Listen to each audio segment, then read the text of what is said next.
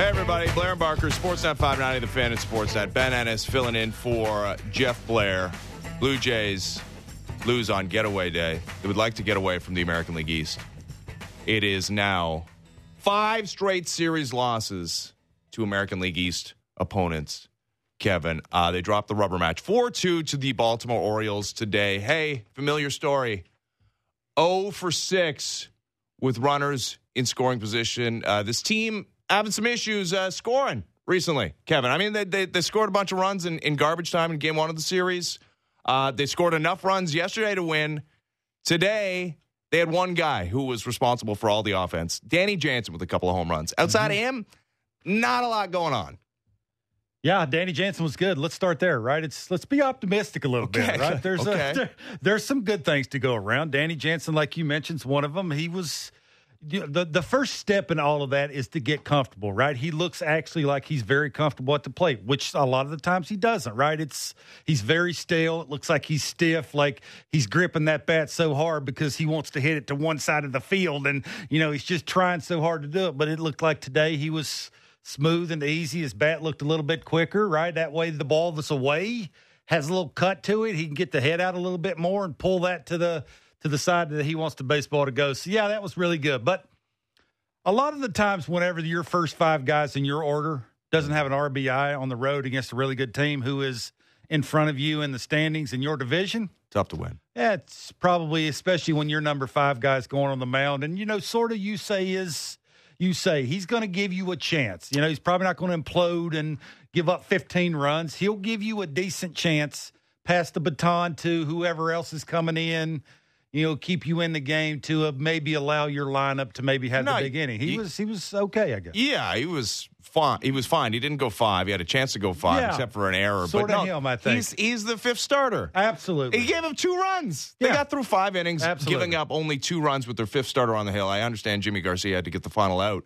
No, you got to score more than 2 runs to win baseball games more often than not. And if you're not going to do that, everything's got to go right. Like, you got to get umpires getting all the calls right in the top of the first inning or bottom of the first inning. Okay, let's stop right there. Mm-hmm. With 2 outs. Try not to walk the 3-hole hitter. Yeah, that would be good. Try not to wild pitch him to second. That would be, helpful.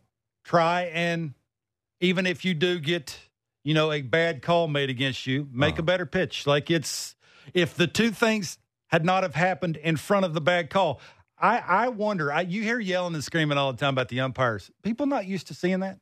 We're talking about automated strike zones for a reason. Like I come on this show a lot of the times and yell and scream because it's funny. I don't do it because, did you see the umpire? Like, it's odd that we see a bad call.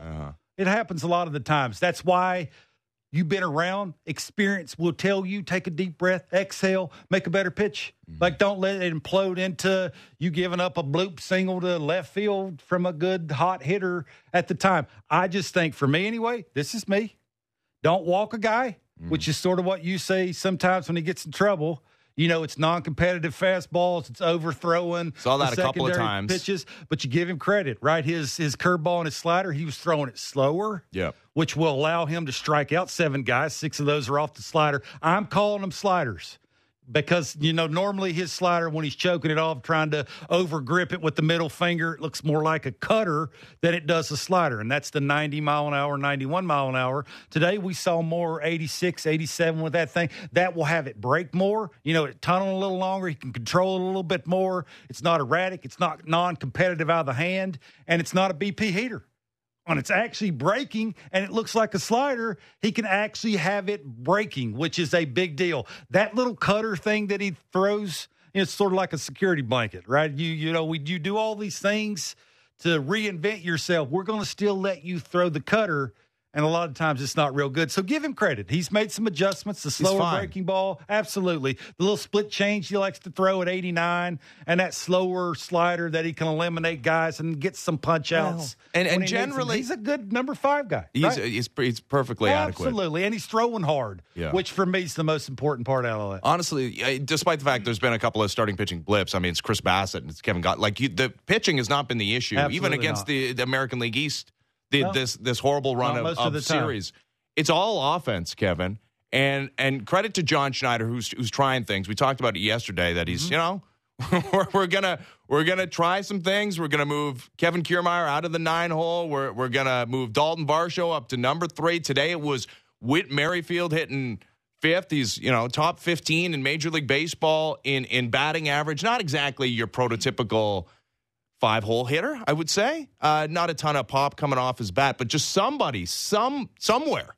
Give us something. Come up with a big hit with runners in scoring position, because right now it's not Matt Chapman. He was the only guy with multiple opportunities with runners in scoring position. He was 0 for 2 in those situations. I feel your frustration, so I'm going to ask you. 7th and 8th inning. Orioles are sort of where they're at because of a couple guys in their bullpen, Cano and Batista. And they got to Cano a little bit. 7th and 8th inning, right? He's a little erratic. He's leaving balls where he probably shouldn't. He's throwing secondary pitches to Vladdy. Probably. You can give Vladdy credit, too. He actually had an approach today. You could tell he's looking for the ball away. Yeah. Right? I mean, it may have been a little off the plate away, but you could tell it was an effort up. I'm going to give you the ball in, and I'm going to swing it everything away. It's a good approach. He had a couple of hits. Maybe he can build off of that and start hunting speeds now, and maybe he'll start to backspinning some baseballs and hitting some home runs, getting some big hits for the team. I wonder, is it George Springer in the 7th inning after the pitching coach runs out to Cano and says, be careful, get it close, he'll get himself out? Or is it the two guys throwing? Like Cano and Batista are really good. Cano's sort of, coming back down to earth a little, right? Is it those two guys, or is it the lineup not having quality at bats? Is it Whit Merrifield, who you're asking to help run produce instead of run score, which is a lot to ask. I know he's been a really good hitter, and he's shortened his stride, which allows him to be a little short and quicker, enables him to use the entire field. Just doesn't happen because. So I understand why they're moving him up, putting him in spots, trying to push their luck towards the hotter hitters. And Matt Chapman, look, he's getting good pitches to hit. It's just late. He's not getting his foot down. Like that, that's sort of, I would guess, out of the 3 names, we sort of know George is very aggressive early. We know that. Well, Chapman I saw a lot might be the one guy. I saw a lot of aggression early. You mentioned the first pitch line out to right field in the 7th inning. Line out. Yeah, okay, it was a blooper. He had a blooper earlier in the game. Nice play by Santander in right field. Keeping More that of a fall than a dive. Okay. TV dive? No, I'm not going there. All right. No. I believe Danny Jansen singled off Yunier Cano on the first pitch as well. Vladimir Guerrero Jr. swung at the first pitch in all 4 of his plate appearances today. Now, he did go 2 for 4. One of those hits was on a first pitch as well. Like, where do you stand? He's also hitting over 500 this season when he puts the first pitch of the at-bat in play. Like, there is... Who is over Vladdy. Yeah. I think Springer, too, in his career has got like something around some ridiculous number. He's hitting well over 350 and got like 40 or 50 homers on the first pitch. Mm-hmm. So it's very hard. And you could tell the approach with the Orioles to the Blue Jays hitters were away, right? It's slider away, it's split finger away, it's fastball away, it's cutter away. Like you could tell there was approach there. And you could tell the Blue Jays, were trying to make it an approach in game and say, okay, if you're going to do that, we're going to be very aggressive on the ball away, which is what you have to do. I just wonder it's like the Springer at bat. This is just me, would have loved to have seen him take that. Yeah. Give Cano a chance to mess up and throw you 97 right down the middle. Yeah, he's not a guy that walks people this season. Well, he will give you something good to hit if you let him. That's the only thing, right? It's those at-bats where you're sort of not thinking about his mechanics. It's more of, after you see the pitching coach run out there, what could the pitching coach possibly be telling him? Be careful, get it close, see if he can get himself out. Don't have to throw it down the middle. Don't have to be your best secondary pitch or your located, dotted up fastball right on the black. Get it close, see if you'll let him get himself out. And then if he doesn't, then you'll have to get back to work and attack that way. So I would have loved him, seen him take it, see how the at-bat would have went. It's okay to see a couple of pitches, give that pitcher a chance to throw you one down the middle. Maybe Hank's a slider. Maybe you can hit that slider to the moon because you saw him hit the changeup to the moon yesterday. That's all I'm saying. So those at-bats, to your point, with the guys that matter the most, and they're trying. The organization, John's trying to put everybody in the right spot just didn't work out today. Well, and so there's a large part of this that is just, hey, Blue Jays beginning of last season also had this horrible runners in scoring position. Like I think Lourdes Gurriel Jr. was like 1 for like 70 to start the season last year with runners in scoring position. That's International League. Yeah, well, yeah. I think you guys have covered that trade more than enough this season. Not looking too great, although Dalton Varsho got on base today. But yeah, there's a large part of what's going on offensively with this Blue Jays team. The lack of offense is due to runners in scoring position, but not all of it, Kevin. At a certain point, you are what you are, right? And it hasn't been all season long because the overall numbers are pretty good offensively because they had a pretty good April. Looked like a pretty legit offensive club, and they're missing, I don't know, maybe their most important offensive player in Brandon Belt at 35 years old coming off knee surgery. But at what point do we look at this Blue Jays offense and seeing enough of a sample that it's going to be hard to see them hitting their way out of this? I don't know how you could say that unless Vladdy gets hot. If Vladdy gets hot and then everybody else is sort of staying the way they are now, I'll buy into that. I'll agree with you. But we haven't really seen Vladdy go on a heater yet. Like the Vladdy thing where everything he's swinging at's leaving the yard or he's hitting a double. I think he's had like 5 doubles the last 2 months. Like all of May and in June, he's had like 5 doubles. It's just not good enough, right? Things he's doing at the plate right now, it's just, or off the field, is not translating to on the field. So normally, sometimes I'd like to agree with you because it's easier that way. But I just don't have to. But I just don't think we've seen the best out of Vladdy. And if we do start seeing that, everybody else, because of your guy, is doing it and carrying the load. Everybody else sort of just takes a deep breath, exhales, and sort of walks up and says, free and easy, I'm going to swing at mine, and it's just easier that way because the big boy's doing his thing. So let's wait it out a little bit, understanding that who they're about to face, which is what are those Rangers? Yeah, which they're first in baseball with runners in scoring position at hitting .324. The difference is the Jays are 25th at .236. Yeah, they've scored the most runs in all of baseball. Rangers have a .918 OPS with runners in scoring position. The Jays have a .689, which is 26th in baseball. Those are not real good numbers. Well, they are for the Rangers. Absolutely. So this, again, we've said this, and we'll continue to say it.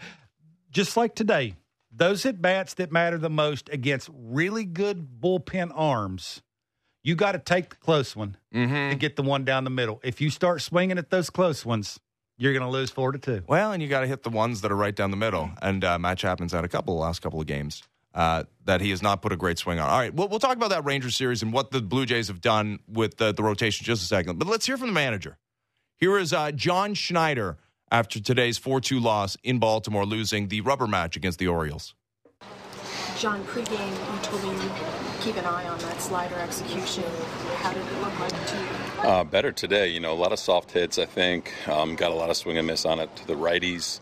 Homer came on a fastball in 0-2. I thought that's the right call, just good swing by Adley. But I thought the slider was better today for sure. The offense, they're just missing that big key hit. Yeah. I mean, we're getting traffic. It's a tough bullpen to score against there. It's, you got to get it done early and more consistently. Seems like we're getting guys on and just not cashing in. So that's kind of been the MO. What did you see on the ball down the line? Did you think you had a shot at it? It was so high, and you would think at some point we'd get some laser technology or something like tennis on check swings, fair foul. I mean, I don't know. It was or a higher foul pole would have been a little bit of an advantage there, but it was close. It's 500 feet away, so it's tough to call. John, when you talk about the lineup and their approach, is that a matter of time deal, or is there one kind of thread that you see that's common? No, I think the common thread is just we're not getting the hits in those spots. I do think it's a matter of time. I mean, these guys are talented, and I think it's going to take a few games in a row to kind of cash those runs in. But we gotta turn that around for sure. Big picture, what you guys have is you had to Texas 7 games in the season. I mean, not exactly where we want to be. I think we can all kind of look each other in the face and say that. Doing some good things really well, kind of sporadically, whether it's on the mound or at the plate. So really haven't kind of fired on all cylinders yet. I think you guys all kind of know that too. Not for a lack of effort, not for a lack of prep. So hopefully that kind of gets in sync here pretty quick. All right, how about this? All right, so the 6 games over 500. John Schneider's right. They're not clicking on all cylinders. Yeah, they're can't not argue with any of that. No, they're not. He's right. At different times this season, they've had different things going. And even the offense looked good, like I said, in April, early on. First game of the season, scored a ton of runs against what turns out to be a bad St. Louis Cardinals team. Yeah, a lot of games. How about this being like a pretty good time of the season to not be good, to not be hitting on all cylinders? If you're going to choose a time of the year, it would be early in the season to not be coming up with the hits with runners in scoring position. They got a bunch of games against the American League East in September. I know you got the schedule in front of you, and that's what you're looking at right now. Mm-hmm. If they come up with a bunch of hits with runners in scoring position, they look like the team we expected them to look like at the beginning of the season. If they look like that team at the end of the season, I mean, that's better than now, right? Can't argue with that. Into the playoffs? Well, got to get into the playoffs, but yeah. Being good late, I think, would be better than being good now. Now, if you're not good enough before the trade deadline in a very difficult American League, that impacts things. But I would say if you're going to struggle, now would be the good time to struggle. You're really competing with 4 teams for 2 spots to make the wild card. Mm-hmm. That's really what you're doing. You look at the Orioles; they're like 4.5 games up in the wild card, right? And then the Rays are obviously in first place. So you're competing against 3 other teams for one of the wild card spots. It's basically what you're doing. So, yeah, I don't know. For me, with the schedule the way it is, right, they're going to get the Giants. They're going to get Oakland for 3. They're going to get Boston for 3 at home. They're going to get the White Sox, who's not real good. They're going to get Detroit before the All-Star break. They're going to get some teams to gain some ground here. But to John's point, right, they're getting traffic. Like, it's not like they're not getting a ton of dudes on base. Yeah. It's just that, why are you swinging at an 0-0 slider on the black away from a guy that has a tremendous weird arm angle, who's right-handed, who throws a bazillion miles an hour? I think that's what it is, right? Those little things just have to get a little better. And it's very hard, I'm assuming, with the track record that Springer's had, if you're John, to walk up to George and go, hey, George. Yeah. Like, I know you've been unbelievable recently, on first pitches, but give him a chance to throw you one down the middle. That I think, without him saying it out loud, is sort of what he's alluding to. And consistently 1 through 9. Look, run producers don't grow on trees. We've had this conversation, and you know, some of the people that I've worked with, not you, like to say that that's a team stat, runners in scoring position. And I somewhat can agree with that, because there has to be those guys on base. But the reason why they make educated guesses and have all these khakis trying to line up these hot guys to come up all the right time with runners on base will tell you otherwise. That run producers don't grow on trees. The approaches don't grow on trees when there's a dude standing at second base, because that's taking food off the table of the dude standing on the mound, and his approaches and his stuff and the mile per hour and the in tune with mechanics, knowing that I can't screw this up because I can't let that guy score, means you're at bat mentally, physically. Everything has to be that much better to its just ultimate degree. So hopefully they can figure it out, and it will help guys in the middle of the order start doing their thing a little bit more. Well, yeah, right? I mean, look at this stretch against the American League East. I mean, there have been some blowouts, but a lot of close games, and this is about they're one hit away, to your point. And you keep talking about the Vlad hot streak, which I mean, I do believe is coming. He did have 2 hits today. We're talking about the power. And he had an approach today. You could tell it was obvious that he did not want to swing at the ball in. He wanted to swing at the ball away, because right now he has a little bit of a longer swing because of everything that's going on, right? Hands are dropping a little lower. Stride may be a little bit longer. What do you do when you're not doing something right? How do you equate this to golf? But sometimes if you're not hitting a golf ball the right way, you overswing. You try and really muscle up to hit that thing. Well, when a home run hitter goes through a thing where he's not hitting them, the first thing you want to do is get out there and get it. Instead of letting it travel, stay within yourself. Be short and quick. Don't overswing. Your mind's telling you, well, that's not working. Do just the opposite of that. And that's sort of what you're seeing Vladdy do, right? And when you start thinking that way, I got to get out there and get it. I got to overswing to create everything that I want to create so it'll go somewhere where a fan can catch it that's in fair territory. You start doing those things. So, yeah, I like the approach today. It was obvious that he was trying to force himself, no matter where it was at, but it was away, which is a good sign, and hopefully he can build off that. Because those balls he was hitting right down the middle. Yeah. I mean, they're right down.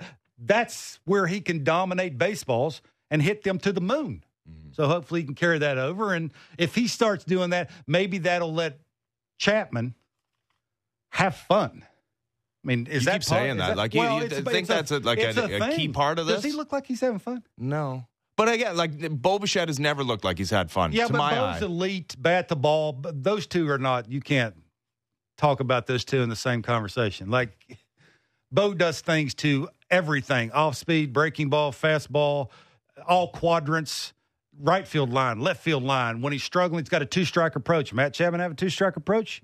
Not anymore. He's eliminated that stand a little wider, sort of turn your foot, raise it off the ground. Now he's married to the toe tap. Like, how dare you adjust? I'm not going to do that.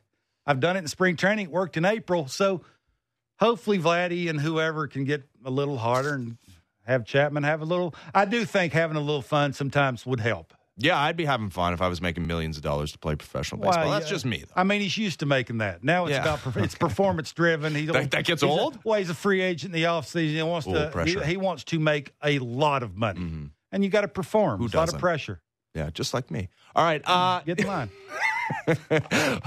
Before we take a break here. Yusei Kikuchi, more than fine, right? Absolutely. 2 earned runs over 4 2/3. Should have been 5, except the error. Except he had 19 batters faced through the first 4 innings. Okay. That's all you have to talk about, right? And that's sort of what he is. Yeah, only 2 walks, but there were some pitches that were not, as you mentioned, competitive pitches. Sure. How about going to Jimmy Garcia, who gets out of the jam in the 5th inning and then gets 2 outs, but gives up 3 consecutive base hits to allow the run to cash. He was up, what was he throwing, 97? Man, 99 a couple of times. Yeah, the velocity has not been a problem for him all season long, but time and time again. What? And I mean, it's the 5th inning, so I mean, it's not like you're going to Eric Swanson there, or Jordan Romano, or whatever. But it's getting to the point where Nate Pearson's going to be getting the top of the order, the big boys, right? Yeah. It's sort of, you see the 99 where it's not located, that'll work bottom of the order. Once you get to 1, 2, 3 in the order, which is what Jimmy saw when he came back out for that second time. It's okay, you're throwing hard. Okay, you throw 5 pitches, which it amazes me why a bullpen arm is trying to throw 5 pitches and have location and maximum velocity on all those and good release points. I mean, it's impossible to work on all that. It's odd for me. But that's the difference, right? It's always not about how hard you throw. It's where you throw it to their best hitters. And that's sort of what you saw from Jimmy. And Jeff Blair's been preaching this forever. I think right now, the way Nate Pearson's throwing and the way he's locating the fastball and maintaining the velocity, but it's not down the middle. Yeah. Like, it's a little up. His misses are very competitive. His slider has later break to it. It's tunneling longer because he's throwing the slider harder. And now, on occasion, to a lefty, he can flip that slower breaking ball to be a little bit more unpredictable. Absolutely. If you're John Snyder and Pete Walker, I think that's sort of working itself out to where, okay, Jimmy, you went through a little neck issue. You know, your velocity dipped. All the pitches weren't working. You hadn't pitched since Friday. The velocity's back. But got to be honest with you, Nate Pearson looks better. Yeah, he does. It's about winning now. I mean, 7 strikes, 11 pitches. He was super efficient. He was throwing 102. Yeah. Strikeout rate, I mean, again, only had 1 strikeout. But no, the pitching has not been the issue for the Blue Jays. Wasn't the issue today. And I know Tyler Wells was a tough opponent, considering especially where his strengths are, throwing the fastball up in the zone, and he was pretty good, striking out 8 over his 6 2/3. But no, it's just this offense is not supported the pitchers. By the way, so Kevin Gausman, we weren't sure exactly how the rotation would work itself out with the off day Monday, and only 4 starters in the rotation right now. But Kevin Gausman going to start the series debut tomorrow in Arlington, which means you got a bullpen day on Saturday, which means that you only have 1 bullpen day for the rest of this road trip, because you go to Miami after this, and you got an off day next Thursday, which allows you to reset the rotation at that point. So you're getting Kevin twice instead of the bullpen twice. Which, I mean, when you put it that way, there's only one decision. Whether losing. If they were winning, you could probably do that because it's better for Kevin. Kevin's stuff is just better, That's a great right? point. Yeah, it's better, but they're losing.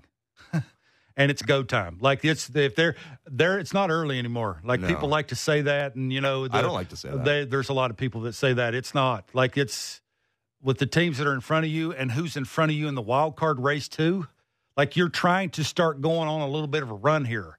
Force the hand of your GM to have to do something closer to the trade deadline. And the only way you're going to do that is to start winning and stringing together quality stuff. And who better to do it than Kevin, right? This has sort of been Kevin's MO all year. He'll have a stinker occasionally where the split finger's just not splitting. But when you got the velocity that he's got consistently start after start, and normally the good finish on the split finger, and occasionally he'll throw that slider away to a righty. What better way to do it than have him first day against Texas and last day against Miami? I think that's what it is, right? Yep. Yeah. They're probably going to need to score more than 2 runs in those games. That would help. Maybe not. That would help too. Yeah. Against Texas, you would think so. He'd need more than no hits with runners in scoring position, leaving 7 on base. Blue Jays today, 0 for 6 with runners in scoring position as they lose 2 out of 3 to the Baltimore Orioles. Also happening this weekend, while the Blue Jays are going to Arlington to play the Rangers, it's Canadian Baseball Hall of Fame induction weekend where our next guest will be feted. Rich Harden, former Major League pitcher, joins us next as Blair and Barker continues. I'm Ben Anderson for Jeff Blair at Sportsnet 590 The Fan and Sportsnet.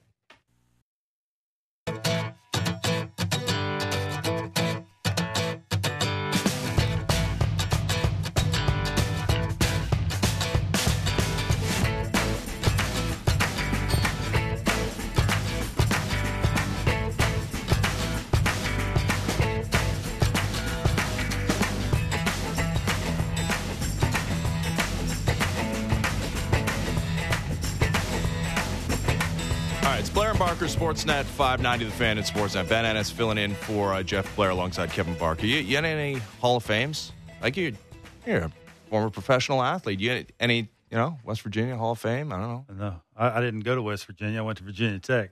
Big difference. Sorry. Big difference. All right. And you're not in a Hall of Fame? No. One day, like Broadcasting Hall of Fame? Fingers crossed? Yeah. One can dream. Yeah. I also I'm in no halls of fame this weekend. You ever been to St. Mary's to see the Canadian Baseball Hall of Fame? But I want to bad. I've been there. My wife goes numerous times, and she said it's beautiful and it's great, and we should go, and hopefully I go soon. If you go this weekend, you can catch our next guest. Rich Harden, former Major League pitcher, going into the Canadian Baseball Hall of Fame this weekend. He's also got the 6th most strikeouts by a Canadian-born pitcher. Rich joins us now. Rich, how's it going? Thanks for doing this. Hey, no problem. I'm doing pretty well, thanks. Putting the final finishing touches on the speech. Like, you ready to go for this weekend? Yeah, getting it together. It's doing speeches and everything. It's not exactly my forte, but I'm looking forward to this weekend. Is there one thing, like, specifically that you really want to hone in on and, be excited about when you speak at the Hall of Fame? I mean, I think this really is just such a good opportunity to kind of recognize all the people that, made a difference in my life. And, I know you talk to any professional athletes, they're going to say the same thing. They didn't do it themselves. There's so many people at every step of the way that, helped us get there. And, it's also a matter of, meeting the right people and luck. And really, that's kind of my focus is just recognizing them and thanking everybody for basically supporting me through my career and helping me get to where I got to. Yeah, and it's a good time for everybody to thank you for all the great gifts of entertainment value that you gave the fans of Major League Baseball, especially in this country. It's also a great opportunity for you to reflect on your career. I don't know how much you did that after you retired, pitched your last game in 2011. Like, have you been doing some reflecting over the last couple of days, thinking about some of the moments maybe you didn't really think about over the last 10 years since you stopped playing?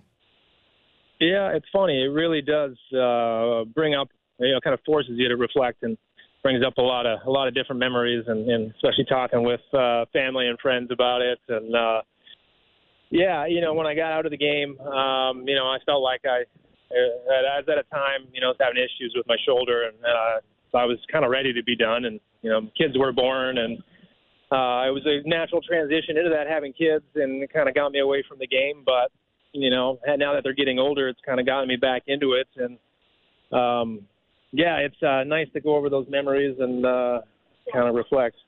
Rich, early in your career, was there one of those moments where, you may have been standing in the backyard, you might have been throwing with somebody that you went, oh, right there it is, and now I can take off as a pitcher? It's funny. I always wanted to pitch. I always loved doing it, but I really never pitched much until I got to college. I mean, that was, I was drafted as a pitcher, and then things kind of took off. But, I do remember, and it's one thing I mentioned in my speech, there was a moment, a tournament in my 11th grade that, I badly wanted to pitch, and I finally got an opportunity. It was, the end of the tournament, and there was no scouts around, but I was just so happy to be out there that I thought, this is a moment that I want to do this. And, quit hockey that winter, got in the gym, started working towards becoming a pitcher, and things kind of happened from there, gained velocity, and I was still wild for a lot of my career, but, over time I kind of got that. That was that moment that I decided this is what I'm doing, and I really focused on it. That's awesome. Yeah, and you came out of the chute strong, Rich. First career start, you go 7 innings, giving up just 1 earned run, 4 hits, 4 strikeouts as well. What do you remember about your career debut? It's funny. One thing that actually stands out, I feel like my pitching coach, Rick Peterson, I'll never forget it. He seemed much more nervous than I was. It was a big day for me, and it kind of helped loosen me up and have some fun. But yeah, once I got on the mound, it was I just remember not being able to feel the ball in my hand. My body was completely numb. And I felt like I was throwing like 80 miles an hour up there, but it was coming out a little harder. And I think my first hitter was actually Aaron Guile, a fellow Canadian from Vancouver, which was pretty cool. So yeah, it was it was an experience I'll never forget. Well, and that was a pretty interesting Oakland A's team. It was coming off the Moneyball season of 2002. The book comes out in 2003. You guys win 96 games in that 03 season, losing in 5 games to the Red Sox in the ALDS. What was it like to be a member of that team coming off 2002? We've all seen the movie, The Incredible Winning Streak, but that was the season after that. What was it like to be a part of that team? It was incredible, stepping into that rotation with, Hudson, Zito, Mulder. I was fortunate that, I signed with the A's because, with the whole Moneyball mentality, and they were all about giving the young guys a chance, and they kind of, moved me through the minor leagues pretty quick. I was just enjoying the ride everywhere I pitched and having fun. And stepping into that rotation as a 21-year-old, something I'll never forget. And also being with those guys, too, they really helped kind of welcome me and get me comfortable in the big leagues. Mark Mulder ended up taking me in, and I lived with Mulder, Frank Menachino, Mark Ellis, and lived with them for a couple of years before Mulder got traded. And Zito was great to me too as well, and all those guys. It was a really good rotation to step into, and they really made it easier for me. Rich, I always like to ask pitchers, position players that have been retired or haven't been playing baseball in a very long time, how they watch the game and how their stuff then or now would translate. How do you watch the game? Like, are you following the game as much now? Do you watch certain parts of the game and go, man, I would throw a breaking ball here or a fastball here, or boy, my elevated fastball would work here. How do you watch the game? It's funny. You can't help but watching it to think, okay, what am I doing in this situation? And it's just natural to think that way. I mean, we did it for so long that instantly it's like, oh, I know what I'm doing here. But yeah, the game has changed so much. With the obviously addition of like technology and the way they're pitching, everybody's also throwing harder, and it's changed a lot. I still feel like with the way I threw, I felt like I could have some success now, and it's hard to not want to. I want to be out there. I do miss that feeling that competing at the highest level. So it's fun to watch and see how things have changed, but it's also tough in a way too.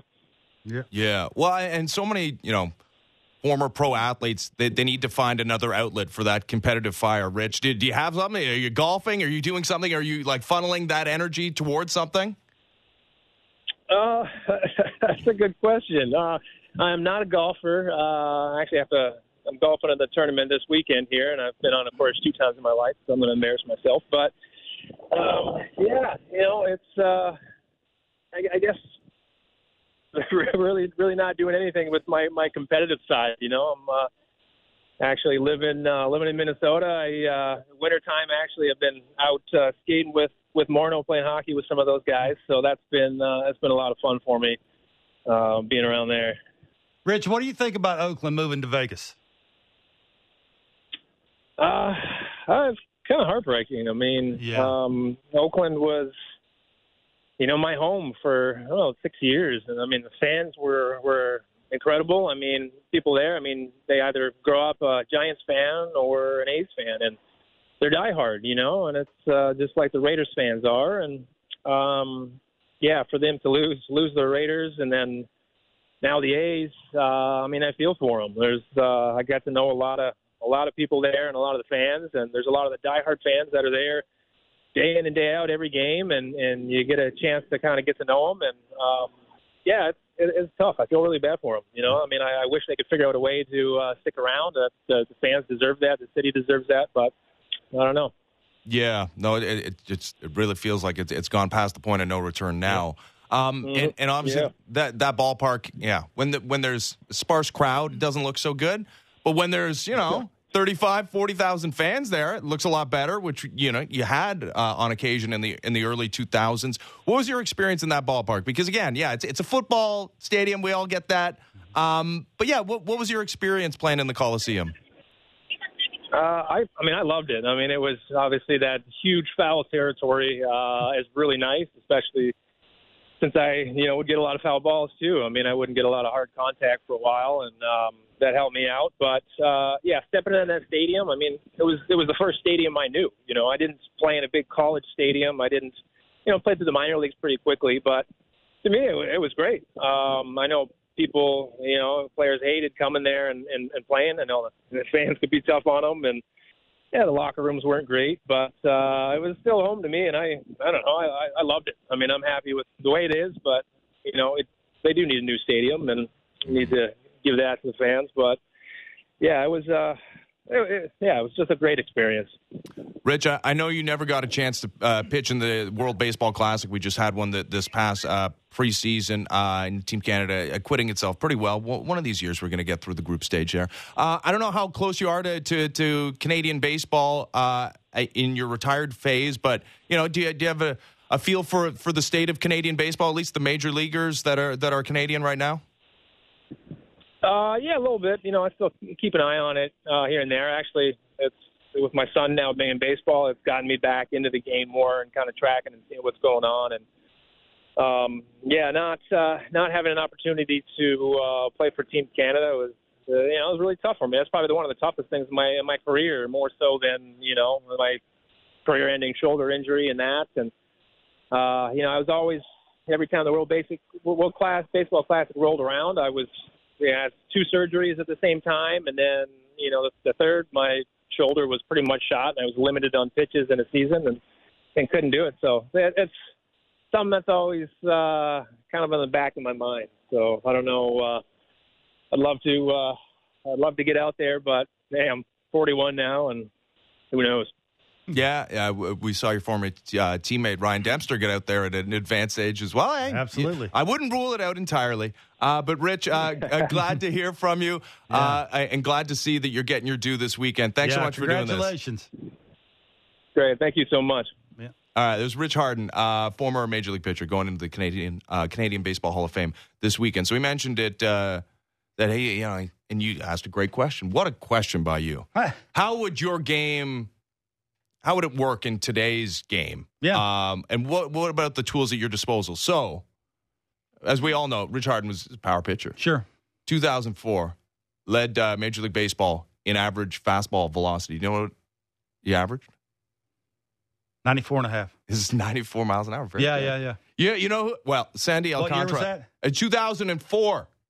That's been a while. Sure. So, Sandy Alcantara leads Major Leagues Baseball in average fastball velocity. You know what it is right now? 98 and some change. It's at 97.8. Oh, that's close. Yeah. I mean, at a certain point where the human arm can no longer throw faster, right? Like, where does this end? That's like in another, 15 years, we're going to be talking about the average fastball being 105 miles an hour or something? I think it's about how they get paid. If owners, organizations stop paying pitchers to try off seasons, figure out how to consistently throw 98 miles an hour, that's when it'll stop. If they don't stop or start paying them in a different way, then I don't think it'll ever go away. Like it obviously works, right? It's like there is no fastball counts anymore. There is, it's not about let's figure out how you can work through to get 7 innings out of your starter. No, go out there and let it eat from pitch 1, see how far that takes you. And the reason why they do that is because that's how they're getting paid, right? If you give us 5 of scoreless baseball, you're going to make tons of money. It's not about longevity. So, yeah, I think it's funny when you said 2004 is 94 and this year it's in the 98 range, right around 98. Imagine being it's crazy, right? You see 95 and you're like, oh, you're blown away by 95. Think about trying to hit it, right? Direction. It kills direction. That's exactly what that does. It's no longer about staying behind a baseball, right? If you're right-handed and a runner's on second and move him to third with less than 2 outs, very hard to do that. No fastball counts. No, it's just... And to be able to let 98 travel... Good luck. No, it's hilarious to me that we talk about the state of offense in Major League Baseball. Oh, you got to get rid of the shift and like there's these other things that are suppressing. It's that. It's that. Well, how do you get rid of it? I don't think you can. I don't know because there's. I don't think you moving the mound back. That didn't work. And also injuries. And apparently that didn't work too because there's breaking balls, wild breaking balls that have more effect. I don't know how you do it. You'd have to use more sticky stuff to be able to throw breaking balls further away, right? And have it in the strike zone and be competitive with it. I'm not sure they want to. Like, I don't think they want to take velocity out of the game. They want to take all the sideshows out of the game, right? But it's the actual, like, the shifts and the, how quickly the games are. Like, those are sideshows. It's actually because you can throw 98 for 5 or 6 innings in a row. It's pretty cool. Like, not a ton of people could do that. If you can do it, I think it's very hard to be able to try and take that away from somebody because not everybody can do that, right? No. Well, and I don't know how you would take it away from. I think, I mean, that what you would like to do is keep that and just, have more people with the ability to hit it to drop the strikeout rate. The strikeout rate is truly the biggest issue with baseball. Well, you think about that. That's why the automated strike zone is there. The issue is trying to find what a strike is up. That's the thing, right? Is khakis have said, okay, launch angle. How do you get away from that? You throw velocity above their belt.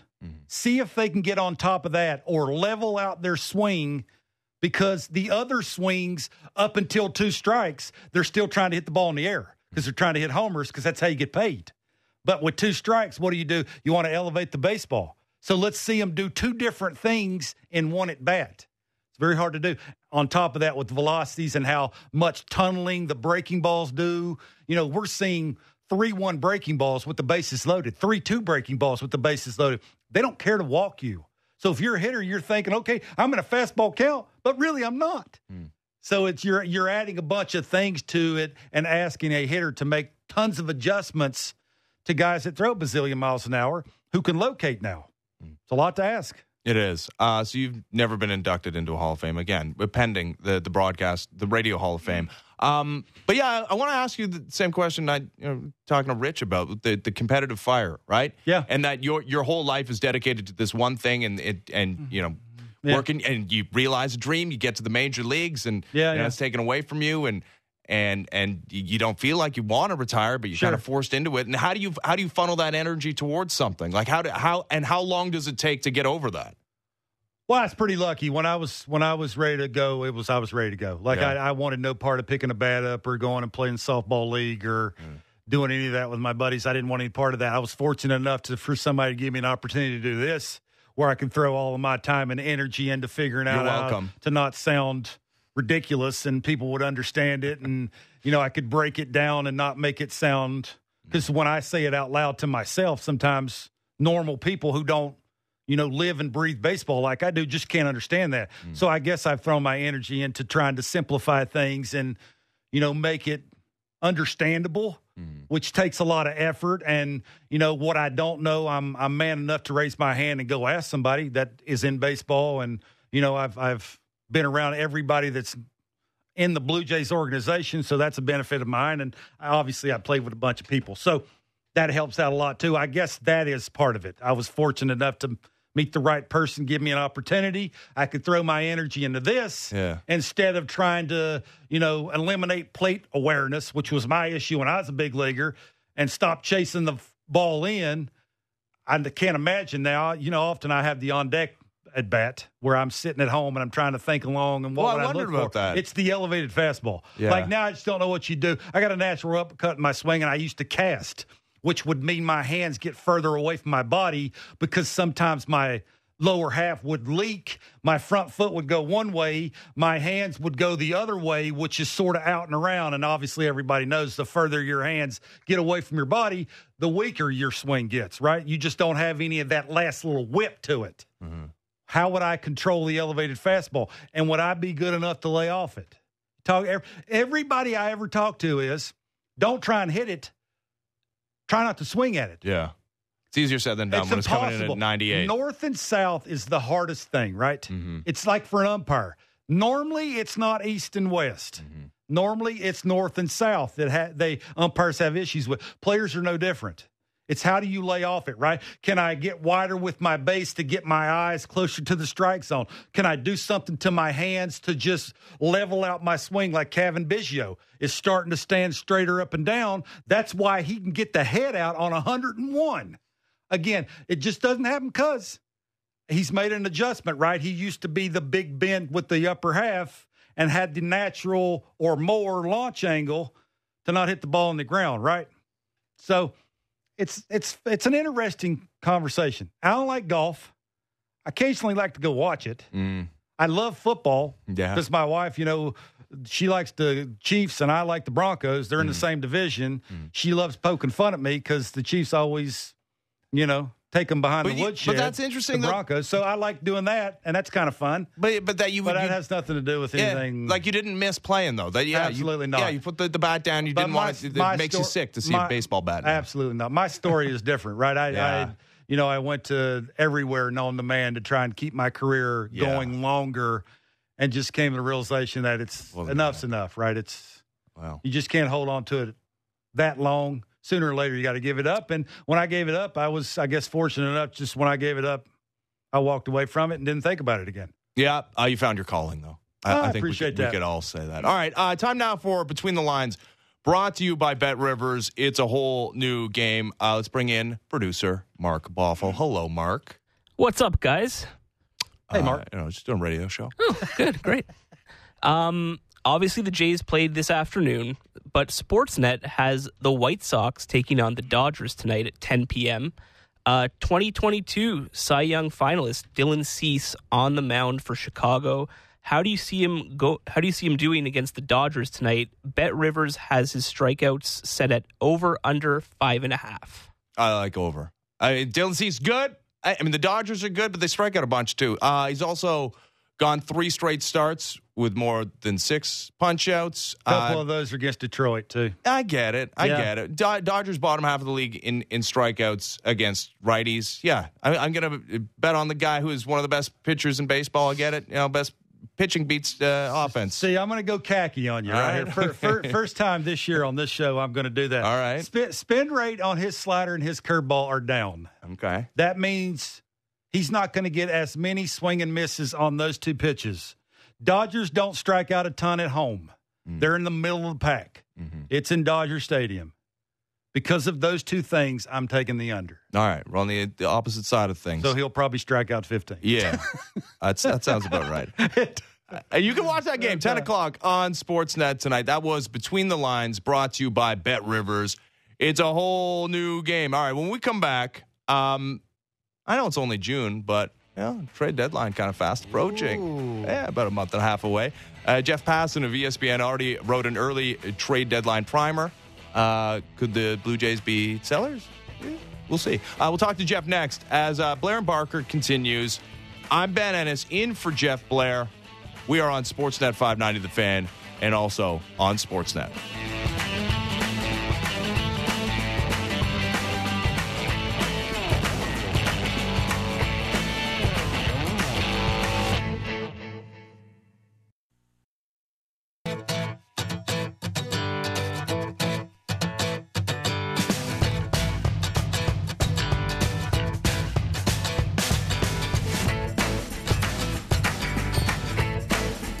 All right, Blair and Barker, Sportsnet 590, The Fan, and Sportsnet. Ben Ennison for Jeff Blair. As the Blue Jays dropped to 38-32, dropping a fifth straight series to American League East opponents, losing 4-2 to the Baltimore Orioles. Danny Jansen, he was good.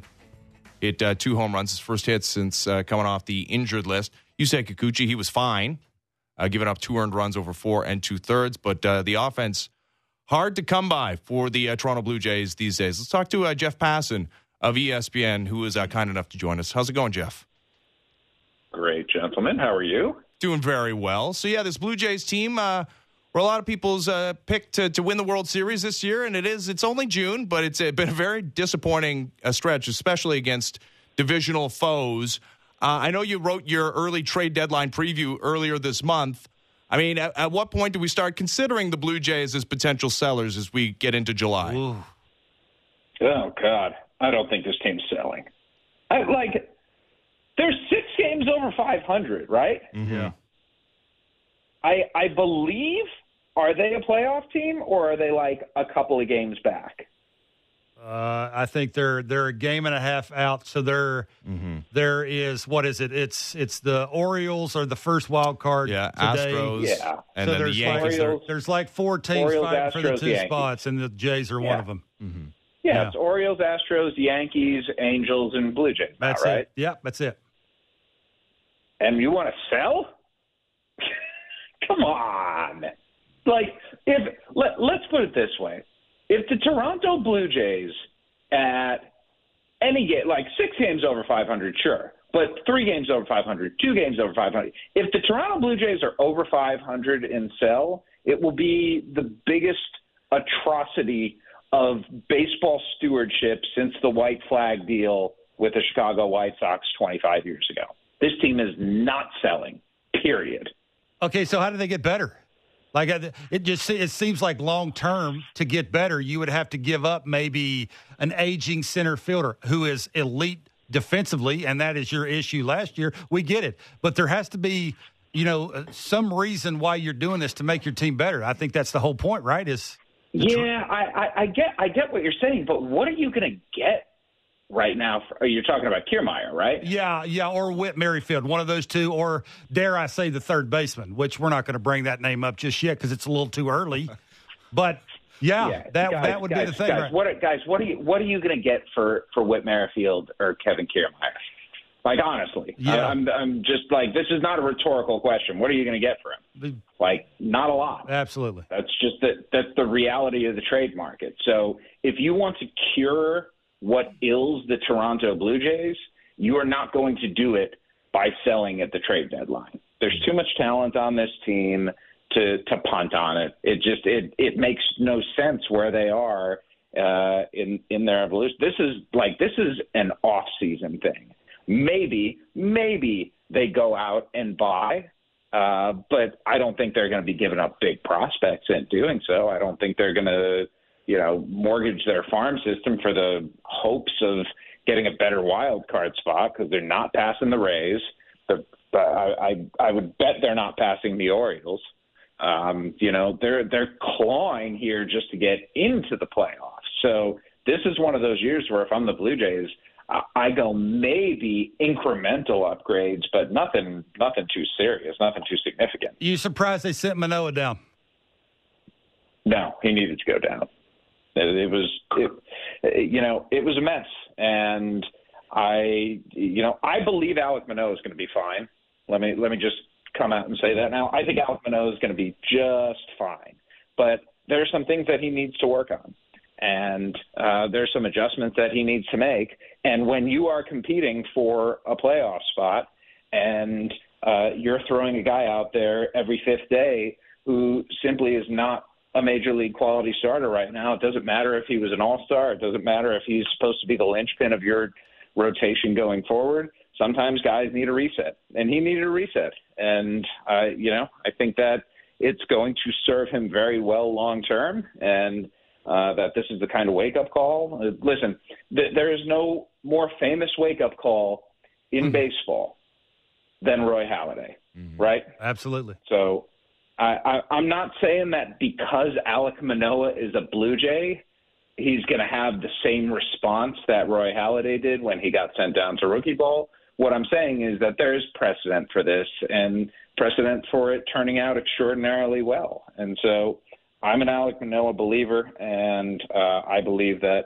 in the end he's going to be a vital part of this franchise going forward. Yeah, and you know what? It took a whole season of Roy Halladay not being very good, and then a couple of months of going all the way down to A-ball before he became Roy Halladay. If Alek Manoah does not return to Alek Manoah status this season, I mean, we're already talking about a team that's a game and a half out of a playoff spot right now. But what does that do to the Blue Jays' chances of, one, getting into the playoffs, and two, again, looking like that team many people pick to win a World Series if there's no elite-level Alek Manoah on this team?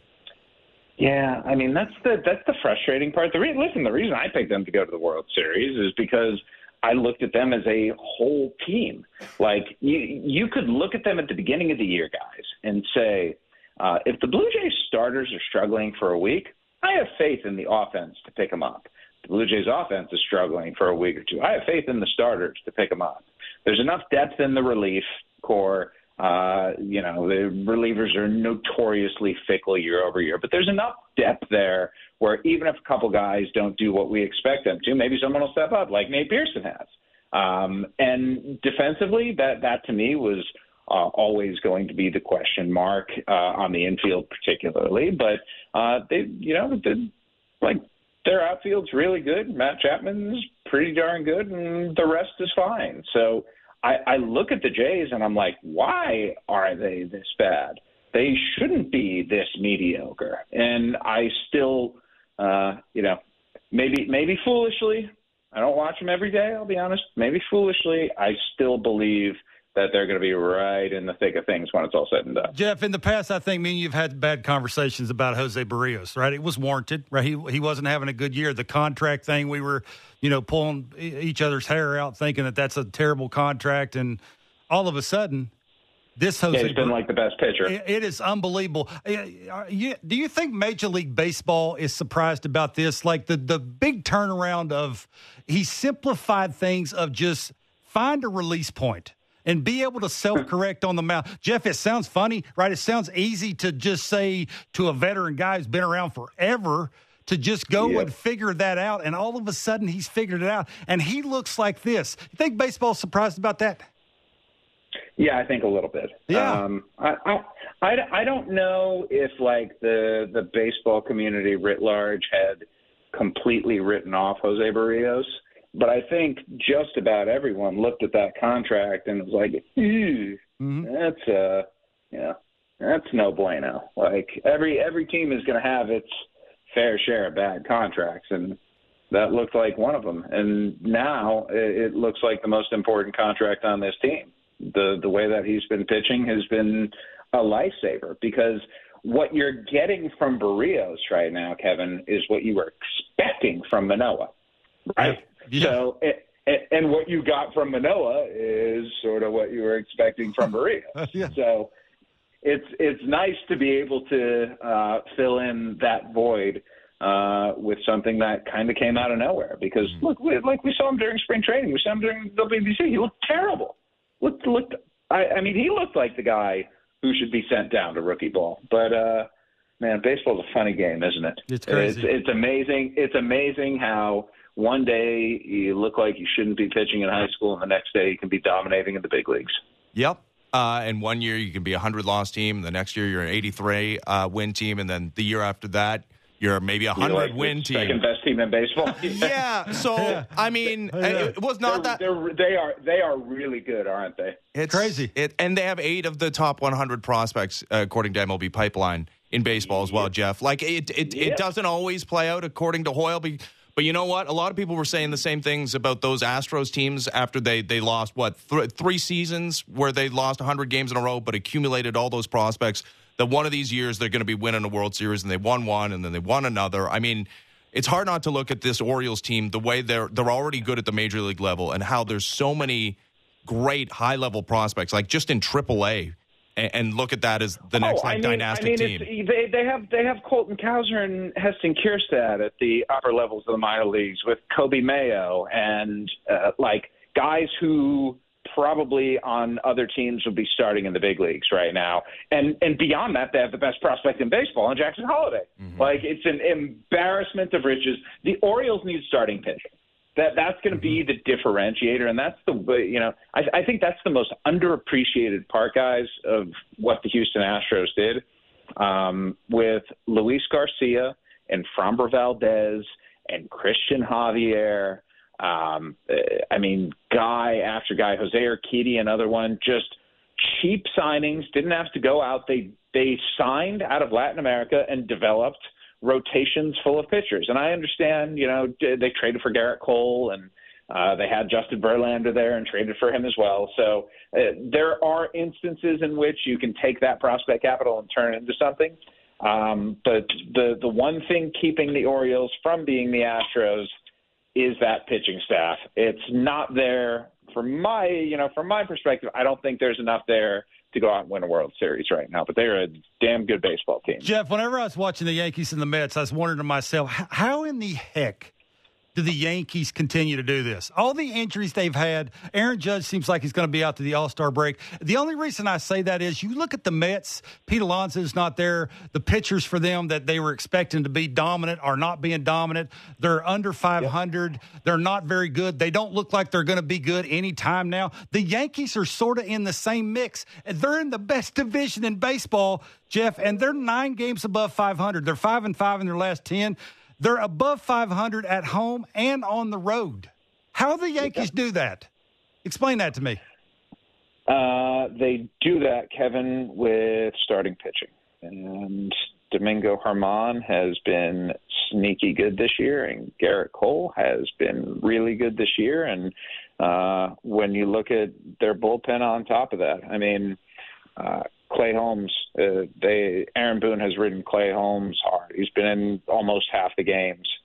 Michael King in the bullpen as well. They're just solid. Wandy Peralta, Ron Marinaccio, Albert Abreu, not guys who are getting paid a ton or who have big names. They're just solid big league pitchers, and they've given them enough to buoy them despite the loss of Judge, and despite the fact that Carlos Rodon signed for $162 million and hasn't played a game yet. You look at that lineup day in, day out, it's not good. No. They're playing Jake Bauers, Willie Calhoun, and Isaiah Kiner-Falefa regularly in the outfield. It's grim stuff. And yet there they are ahead of the Jays in the standings. And you're right. It doesn't make sense. Just doesn't. So it's not it. Like, a lot of people talk about, well, that team has it, whatever that is, an edge or no, it's pitching. No. That's what you're saying? Yeah. It's like every other team, sort of. Trust me. The Yankees do not have it. Yeah. Okay, good.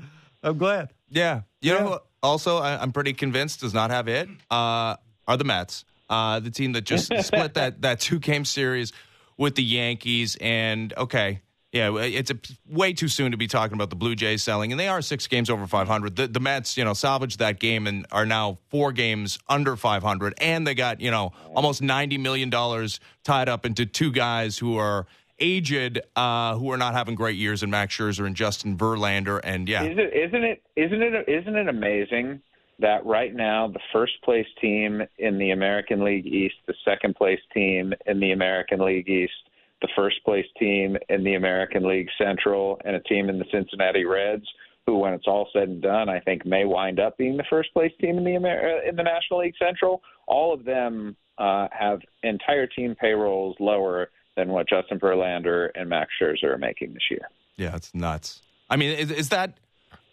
Is there a lesson to be learned here? Like, should we no longer see a team outspend everybody else by hundreds of millions of dollars? Is this a learning experience for Steve Cohen? I don't think that's the lesson. I think the lesson is investing in old starting pitching is very risky. And listen, if you're going to spend money, you want to spend it the right way, right? I don't know that the Mets have necessarily spent it the right way. When you go back and look at their team last year and their team this year, it's pretty similar. Like, there's not a whole lot of change to the team. They brought in Verlander, but They lost Jacob deGrom. They brought in Jose Quintana, but they lost Chris Bassett. Like they sort of traded one for one, except a bunch of guys just got raises, whether it was Edwin Diaz or Brandon Nimmo or Pete Alonso, the arbitration eligible guys. That's what happens. Guys get paid more the longer they're around in the system, and those incremental gains added up to this humongous payroll and this enormous luxury tax bill with a team that is better than its record right now. I don't think the Mets are a sub 500 team. I don't think they're a great team either, though. Hey, Jeff, how do they fix sticky stuff in baseball? Drew Smith, the Mets, first ballot Hall of Famers, teammates, like it's just a bad look, Jeff. Like I don't want to say like you up the ante. Maybe it's 20 game suspension. Like you make it so hard on them that it's 1,000% sure they're not going to cake it on before they run out of the pen. Like that seems to be sort of the only way. I got to be honest with you. It's just sort of a bad look because it's almost like when pitchers get caught with it, they sort of laugh at Major League Baseball. Like, ha ha, nobody else thinks this is true. Why are you guys busting us for it? And it seems to be like some crews call it, some crews don't call it. How does Major League Baseball fix it, you think?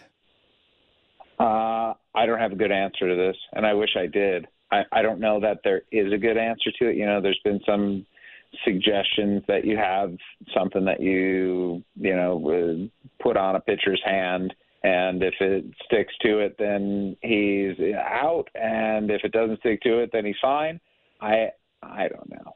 I look at the whole thing as a bummer, honestly, because it's one of those areas where players were given an inch and they took a mile, and I don't blame them for it. Like they are playing for wins, they are playing for millions of dollars. The same logic with steroids, and I suppose your idea of increasing the penalties, 10 games is 2 starts, is 4 relief appearances enough to have a guy not do it? No. Yeah. No, clearly not. Yeah. Would missing 4 or 5 starts do it? Maybe. Would a 25-game suspension? Let's put it this way. I think it would be a whole lot tougher to rationalize losing 25 games than 10. Well said. All right, now that we're on the topic of bummers, the Oakland A's seem like they're headed to Vegas real soon. Like, where are we with that, Jeff? Like, how close to rubber stamping that process are we? It's done. I mean, the governor needs to sign it, and he's been the biggest advocate in Nevada of anyone, really, for bringing the A's to Las Vegas. And then it goes to a relocation committee, and unless there is some sort of conscience grown by the owners in Major League Baseball who look at this entire scenario and recognize it for the farce that it is, for the fact that we've seen Montreal Expos 2.0 and Major League the movie play out again in real time, and it just went and happened and nobody did anything about it unless there's a spine that has grown by a bunch of owners to turn against one of their fellow owners and tell him to sell the team the same way that they did back when the San Francisco Giants were trying to move to the Tampa St. Pete area. Unless that happens, and I do not foresee that happening, the Las Vegas A's will be a reality. But I can't imagine they're going to build a stadium in time for next season, right? Like, can they do this again? No. What are they going to do next year? Next year they're still in a lease at the Oakland Coliseum, but that runs out after 2024. At which point, if not sooner, but at latest in 2025, they will be moving to the west side of Las Vegas to play in a 10,000-seat minor league stadium. Jeff, it makes me sad. Why does that make me sad? Because it sounds a lot like the Blue Jays during COVID. Yeah. Absolutely. It makes because it is sad that a fan base that had for a really, really long time been loyal, despite having ownership that never reciprocated by going out and getting players, by keeping players, by signing players long term. Just the A's have never done that.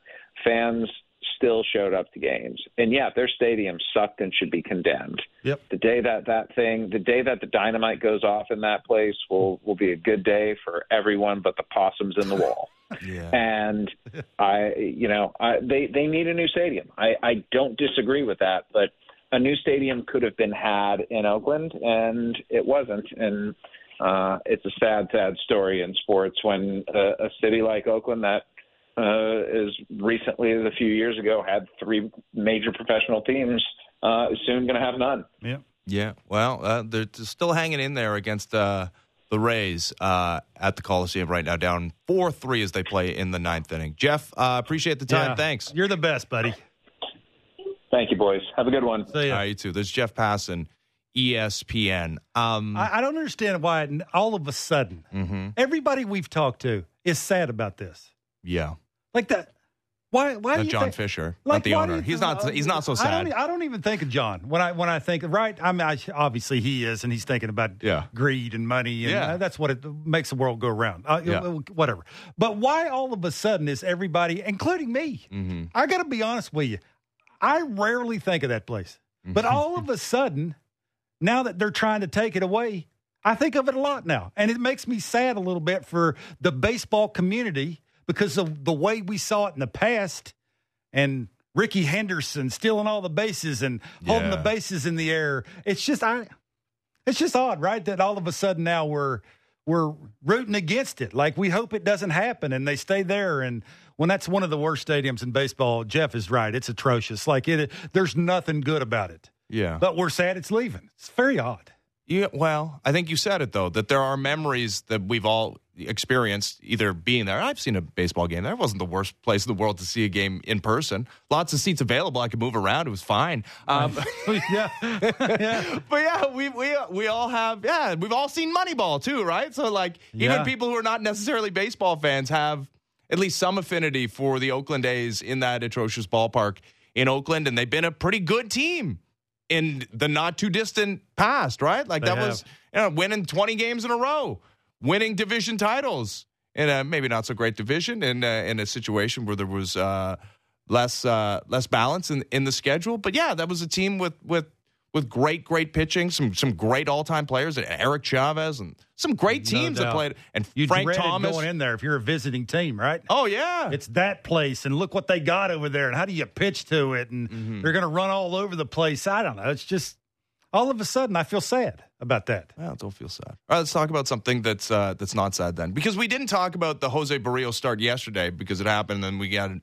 afternoon game today. But you mentioned it. Like this is a guy who now is on pace to have a career year as far as ERA.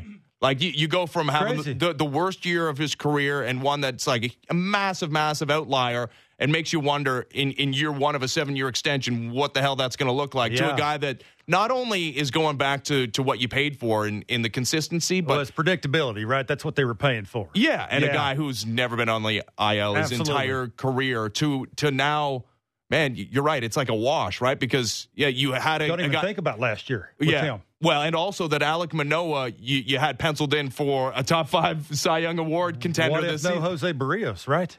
You'd be in a spot of trouble. You'd be in trouble. You probably wouldn't be fighting for a wild card spot is where you would be.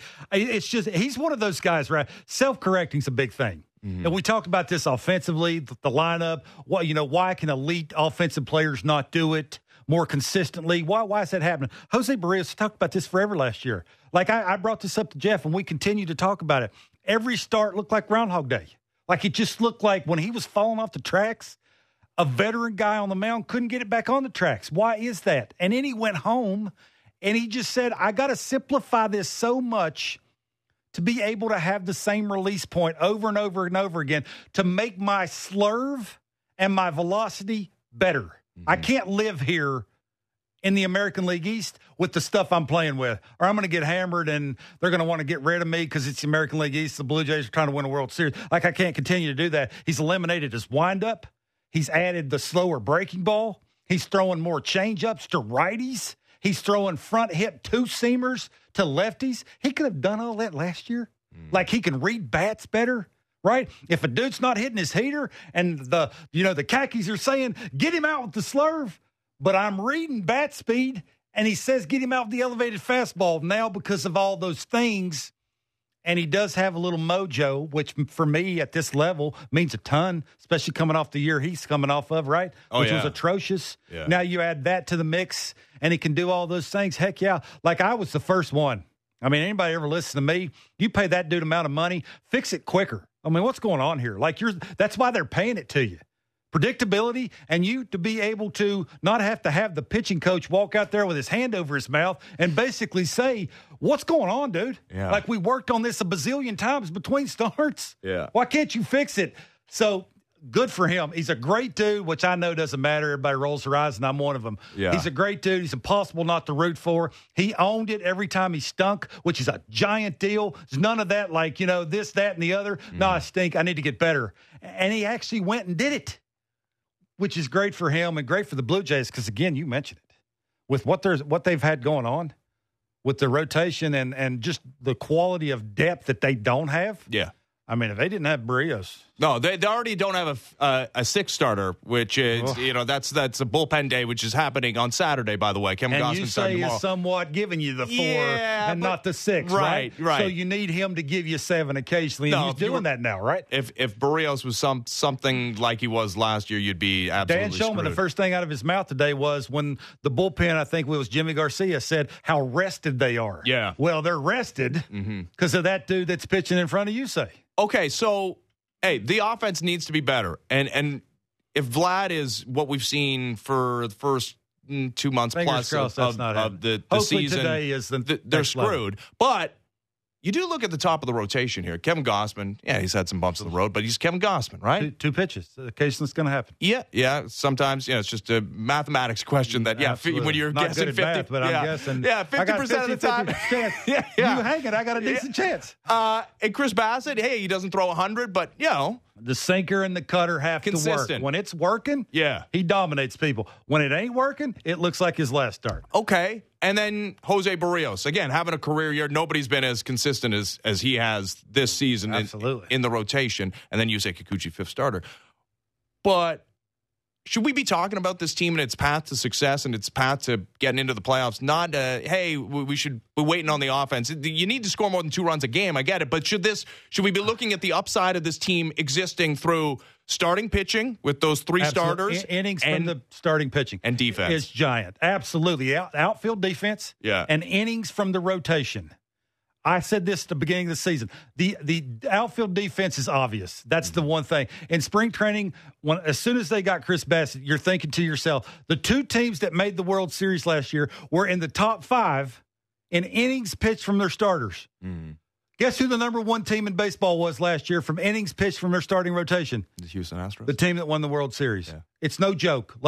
You want to – GMs, every GM we've had on this show tells you the exact same thing. You need to lean on your rotation all season so you can fill in the blanks, your 8th inning guy, your 7th inning guy, because every great team has no-brainers for the manager, right? You got the 7th inning guy, you got the 8th inning guy, you got the 9th inning guy. If you can line it up that way and occasionally make the right decision when you walk out there for the 6th inning, if you can figure that out right, you can win a World Series that way.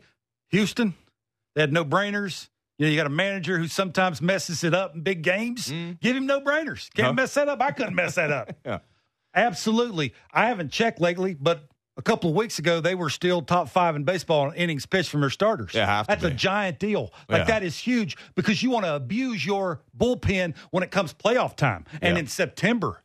That's how you get to where you want to go, right? Is because you're stuffing teams to death. You're not going to finesse them to death. And they got arms down there that can do it, right? You don't abuse Swanson, the split finger, it ain't splitting. It's a BP heater like today.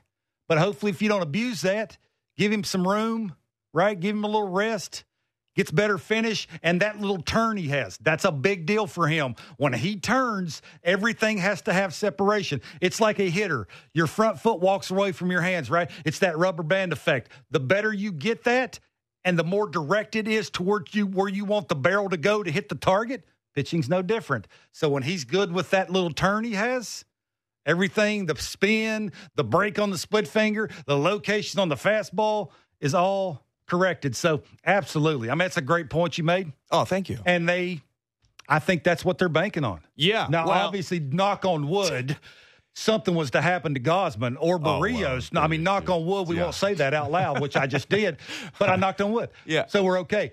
But yeah, as long as those guys are healthy, the top of your rotation can compete with any team in baseball. That's why where you're sort of maneuvering around Gosman to, he starts Friday, so he can start too.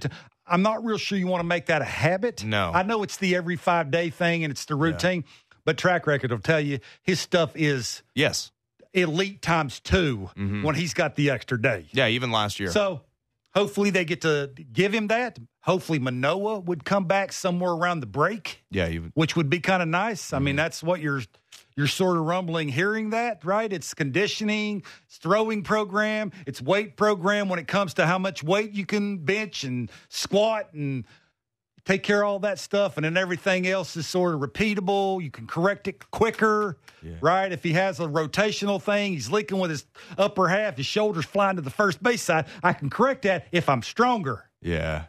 Right? If my conditioning's better. Can you do that in season? We're going to find out. I mean, we're going to find out. I mean, what you're saying kind of reminds me of another fellow on this Blue Jays team during a pandemic who, didn't maybe know he was coming back to play baseball, and there was a conditioning problem that was attempted to be fixed in season that he was somewhat able to do. And talking about Vladdy.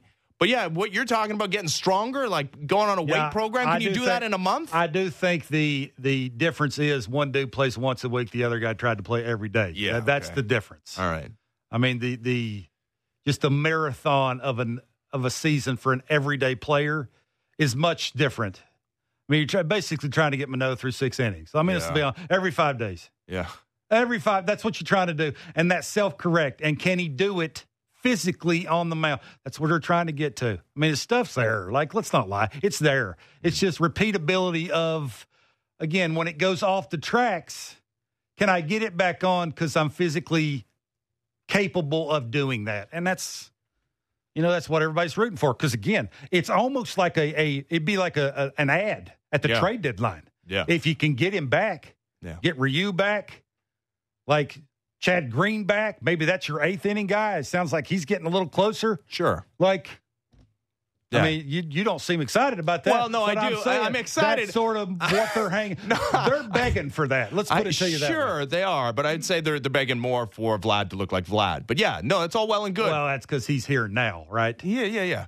No, but they're doing the good starting pitching thing right now, generally speaking. Again, there's been some bumps in the road, and Chris Bassitt's last outing wasn't great. And, Kevin Gosman hasn't been perfect either. But, yes, you do need to score more than 2 runs a game, but the point is well made. Some would say the Bassitt thing has to do with the Orioles, because now all of a sudden the Orioles as an organization, like today, they ran out 8 righties against a lefty. Against Bassitt, they ran out 7 lefties. Well, I mean, that's like, when you go. How many switch hitters do they have? They're like 4. Well, they had a couple. They had a couple today, but the point is that they can actually do it. Mm-hmm. That's the thing, right? And now all of a sudden you got to work both sides of the plate, and you got to be perfect, glove side, arm side. Like, things got to be working up and down, east and west. And that's just a credit to the organization for the Orioles. It's no joke now. Like, they can match up to a bunch of different arms, angles, 9 different pitches from one guy. Yeah. Give them credit. They're a better team right now than the Blue Jays. And they got a guy throwing 101 out of the bullpen at the back end of the game. Jays? That's true. Doesn't get any easier as the Blue Jays now face the best offense in all of baseball in Arlington, in a series that starts tomorrow. We'll talk about that. We'll also get to your calls on the Blair and Barker backleg line. You can give us a call at 416-413-3959. That and much more coming up next. It's Blair and Barker, Ben Ennison for Jeff Blair. We're on Sportsnet 590, The Fan, and Sportsnet.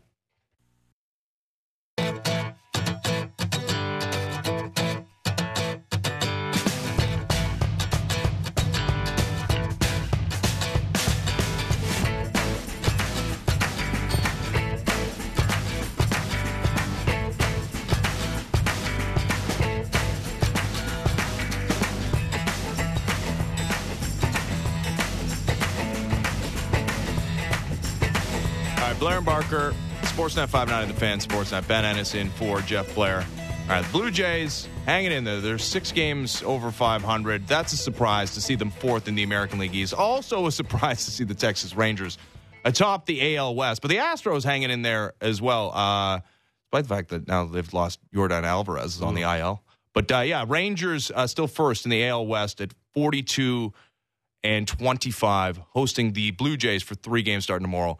Kevin Gausman getting the first start of that series. They got a bullpen day on Saturday before they go to Miami to play another surprising team in the Marlins, and Luis Arraez, who's no longer hitting 400. Oh, boo. Hitting like 380 or something. He's a bum. Yeah. You think he's going to hit 400? I don't. I never did. He didn't walk enough because, you go back to 41 and Ted Williams. You need to walk a little. Yeah, Ted Williams walked in half of his plate appearances. He basically had no at bats because he's Ted Williams and people didn't want to pitch to him. When they did, he was hitting it either out of the ballpark or touching grass because he was Ted freaking Williams. It's impossible to have as many at bats as Luis Arraez is projected to have and hit 400 because your batting average on balls in play, if you put everything in play, has to be super high. Anyways, he's a super exciting player, and the Blue Jays will get to see him in a couple of games. Rangers starting tomorrow. Old friend Marcus Semien, who's having a great season, and Corey Seager's back, and he's real good. All right, mentioned the back leg line 416-413-3959. Let's go to Steve in Burlington. Steve, my neighbor, saying that no one's going to trade Vladdy. You don't want to trade Vladdy. My question is, why not? You talk about him like he's like an up and coming player, and then you rip him for being an amateur. So is he an amateur or is he an all-star? Is he a stud all-star for this franchise player? Because the way, if you look at it and you trust in your eyes, he is not. He is absolutely not one of those big-time franchise studs that we were all hoping for him to be. And if he can get us a boatload, why not get a boatload for him? Oh, okay. That's directed at you. Well, absolutely. I'll take it. That's fine. Look, I think if Steve sees this, why wouldn't other organizations see this and not give, as Steve would say, boatloads for Vladimir Guerrero Jr.? You see what you see for months at a time. We'll tell you that the adjustments on an everyday basis have not been made. And that's sort of how you're basing this is if he gets hot, because like Steve said, we thought he was going to be really good, but consistently because of what he's been swinging at, he has not been good. It's not because of talent. I talk about him mechanically because when he does swing at what he is supposed to be swinging at consistently, he hits balls harder than human beings are supposed to be able to hit them that way. That's why. And let me be honest. If Ross Atkins has enough nerve to trade Vladimir Guerrero Jr., he's more of a man than I am. Well, I was going to bring up with Jeff that Shohei Ohtani's doing it again, and the Angels are hanging around. They're closer to a playoff spot than they were a season ago, but and Mike Trout's off to a slow start. But Shohei Ohtani's off to this insane start.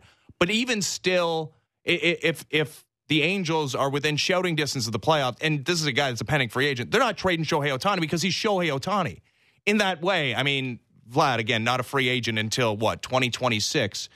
I mean, you trade a franchise icon like that, you're sending a message to your fan base, to everybody in baseball that, something's not right. We just got yelled at from Passan about trading Chapman. I did. Or Kevin Kiermaier or Whit Merrifield. I mean, the Whit and the Kevin thing, basically you're not going to get anything for him. I mean, that's I think why Jeff is saying that. And the Matt Chapman thing, you'd basically be telling your fan base you're punting, I think is what they're saying. And I, quite frankly, not real sure what you get in return for him. The way he's playing, I just don't know. And I don't know what the market is for him. Like, what team would right now give you what you wanted for him that would warrant the trade? That would be another thing. But, Steve, that's a good point. There's some guys you would want to trade and try and trade. Vladdy and Bo, boy, you better get it right. Well, because of what the upside and because of what we've seen.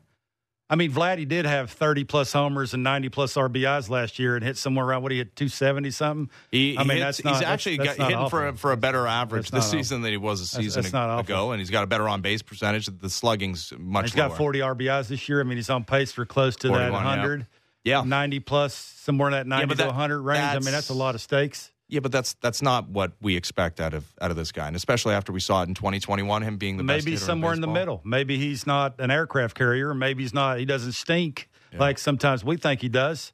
Maybe somewhere in the middle where he's going to have some ups and downs, and he's going to look like, why are you looking that way? Maybe that's who he is. To me, I view him and Bo as your pot committed. That's your team, and if those guys don't work out, then this era of Blue Jays baseball doesn't work out. Like there's no pivoting off those two guys. Yeah. Look, I might have been wrong by the Albert Pujols comparison, where the 330 and 100 for 10 years in a row. I might be wrong about that, just because of maybe it's a different time now, and how easy right now sometimes he looks to get out. But he's still. You got to ask yourself, what could you get better? Like, I know he's had some ups and downs, but are they giving you 10 players, 7 players, 5 players, 6 players, 4 players, 3 players? Ohtani, like, what are you getting for him? Like, what would benefit you enough you're going to trade Vladimir Guerrero Jr. for what? Yeah, no, you're trading him for prospects that you hope are going to accumulate to more than him. But yeah, it's a situation where you're not getting better in the immediacy, and this is a team that has to, if not win a World Series this year, they got to make the playoffs this year. They got to look like a team that can win the World Series in the next couple. But I think to Steve's point, my point, your point, everybody else that talks about Vladdy, they sort of need him to catch fire. For maybe not for an entire year, maybe a month would help. It sure would. Yeah. Good time to start would be tomorrow in Texas. All right, let's go back to the back leg line. It's Timothy in Vancouver. Yeah, I just want to ask, Ben, welcome aboard, by the way. I just want to talk a bit about the tablets on the bench. I kind of get a little missed by all the tablets. Me too. Do I need a tablet to tell me that I missed a pitch by 1.5 foot? Looks like it. Or would it be better to come back and ask one of the 7 coaches on the bench? That's a great point, too. Maybe what went wrong. I just think they're using these they're getting analysis paralysis, I think, from these tablets on the bench. Your thoughts? Have a good day. Timothy, that's a great point. I'm not sure I have the answer for it. It never happened when I played. Maybe I wasn't good enough to, after I popped out to the second baseman or grounded out to first baseman, to run over and ask a coach, can I see the tablet? Well, they didn't have those when I played anyway, so it wasn't a thing. Do you wish they had it, though? No. I don't think I was strong enough in game as hard as I worked off the field, because I thought I was pretty prepared off the field, that I just was hoping that I did enough swings to have that consistent bat path and lower half in an athletic position, that everything would sort of, if I got my pitch and had better plate awareness, that everything would work out. And if it didn't work out and I was 0 for 3, then you sort of go in the cage and figure it out that way, right? You don't really want to see it 10 seconds after it went bad. I don't know how mentally they handle it. Yeah, what if you got punched out on a borderline call? Does it change the fact? No, but wouldn't you want to know if you were right? No. You wouldn't? Because 98% of the time or 95% of the time, you are right. Like most of these hitters have been around so long that they know, if it's 3 inches off the plate away or up too far, or most of the time they're right. Now, occasionally, because they were in slumps and they just want somebody to yell at, they're going to yell at the umpire. That's just the way it is. It's life. Wear it. It's you being an umpire. Well, I mean, and that's another, hey, sometimes you want to release the pressure. We saw Matt Chapman throw down those tablets. Like, the tablets at least have that utility, that's something to chuck around. I mean, they're very expensive, and you got to be probably not a guy on a minimum sometimes when contract. Sometimes when things are not working, you have to go outside your box a little. Okay. And maybe because you use the iPad all the time, and it's not working for a solid month and some change. I mean, it's been a month and some change where it's not working for certain people. Maybe you should not look at those. Trust what you're doing off the field that will translate on the field. I mean, let's be honest. The Matt Chapman thing, they know how to get you out now. You were red hot for a month. Smart people said, instead of Bo, Vladdy, Springer, now we got to add this dude to the mix. and figure out how to get him out. Now it's the elevated fastball. How do you lay off that? And how do you, when you get a 2-1 cutter down the middle with a dude on second that's 89 miles an hour, not miss it? Yeah, you're going to park. That's sort of where you're at. And smile a little bit more. All right. Have fun. You laugh. But when you go golfing, you want to have fun, or you want to be mad and throw all your clubs in the water? That's not any fun. What comes first, expensive, and it's not fun. Yeah, but I don't know what happens first. Well, not if you had a month, and if you played golf every single day and you did it for a month straight. And that was awesome. You're right. You wouldn't be awesome anymore. No. Yeah. It'd be expensive, and you wouldn't want to play. You're right. All right. Let's go back to the back leg line. It is Emma in Calgary. Emma. I just wanted to know your thoughts on Vladdy hitting in the cleanup position.